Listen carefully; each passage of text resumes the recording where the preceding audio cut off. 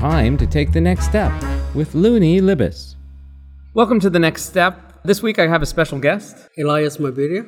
And Elias is here in Seattle with me as part of Fledge, my conscious company accelerator. But Elias, where are you from? I originally come from Kenya. I am part of Kisii University. We are partners, and we want to spin out, our program to spin out ideas from the university to make them startups in the community where the university is situated. Great, and I have some experience spinning out companies at universities as well. 7, 8 years ago, I was an entrepreneur in residence at the University of Washington in their commercialization department. So is Kisii University anything like that? I wish it was. We are trying a similar thing. Last week, Looney, I had a privilege of visiting the University of Washington. It is nothing like what I've seen before. So the department over at what we call UW is now called CoMotion. It used to be the Center for Commercialization. And you got a tour. How long did that tour take?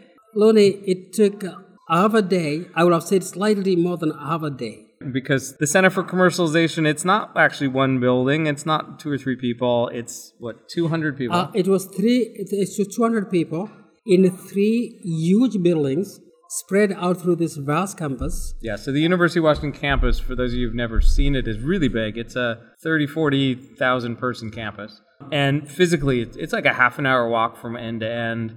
And just historically, the way these kind of organizations, these departments built up, they built up over the years.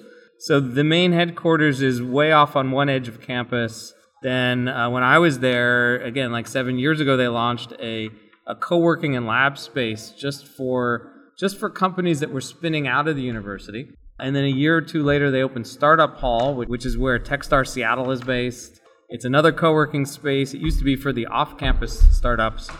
And then recently, in the last few years, they've mixed this all together. So you can be in any space you want as long as you are a startup and want to be related to the university. And so that sounds probably a little bigger than what you have at Kisii University. Yes, now that you spoke about the CoMotion, that idea alone, just looking at the space they have, it just surprised me. As I mentioned, it's like they have 3 campuses. It's like 3 campuses within the campus, and then these labs were so big. The way they are set up. Now, when you look at Kisii University, now we have one room. We have one room that we are working on, and we're just 2 of us, me and my assistant, and that made the difference. This one, I spoke to managers for each building. Each one was like self-running. And what surprised me, they were not being run by the faculty, the teaching staff. These were run by dedicated staff who actually their business is to run these institutions very differently, because the comparison we have with where Kisii University is that we have it as a small section within the research department, which was not the case what I saw here. Yeah, because when we hear the word university, the first thing that comes to mind is students. Right? We think that the role of a university is to teach students, but right? That's what I thought. Right, but reality is that there's 2 kinds of universities in the United States. There's those that focus on teaching students, and then there's the big research universities. And so University of Washington is, in fact, by budget, the 2nd largest research institution in the U.S. Wow. And so let's call it $1.5 billion get spent on research every year, which is a way bigger budget than the budget that gets spent on students. So the reason why there's 3 groups and 3 buildings and in this gigantic organization is to try and take some of that research, just a tiny sliver of the $1.5 billion of research, and turn it into either patents that are licensable or operational companies. And so that's going to be different than you find in the 10th largest research university in the U.S. because of scale. So that's a decent overview of what happens here in Seattle. Let's jump way over in Kenya, because that's probably what it's like in the rest of the world when we talk about universities and spinouts, except the university wasn't doing this until you showed up, right? Yes, actually, even how this worked out is that I walked the university and I said, I want to volunteer to do this. And in the beginning, it looked like, what are you talking about? But now, Vice Chancellor of the university, he quickly understood this, and they said, yes, we want to do something like this. And I was facilitated to start working on that. And actually, that's what we're doing. So far, to give credit to the university is that just because they allowed this department to begin, we were able to span out 3 enterprises, three startups which began on that. And one per year? One per year. And the first year we didn't have any because we were setting up. So I've been there for 4 years. But the first year we didn't have any results. But the second year we did have a soap startup coming up. So the lady who manufactures soap, and she's in advanced stage. She makes some soap.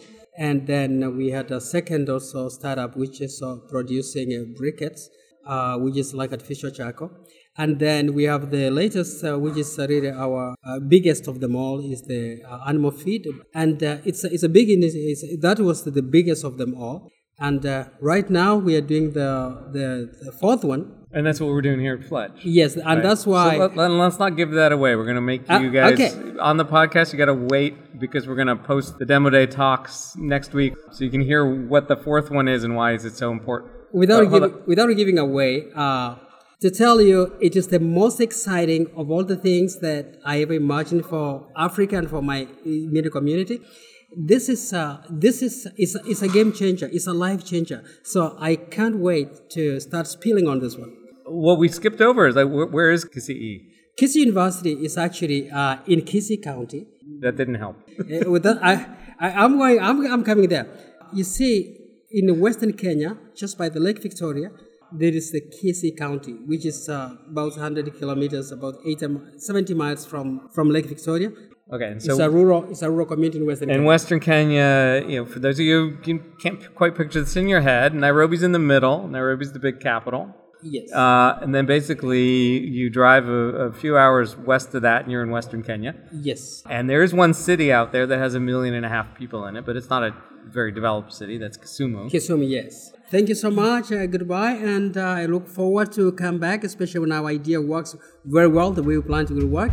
Then we will be Fletchians forever. Thanks for coming on.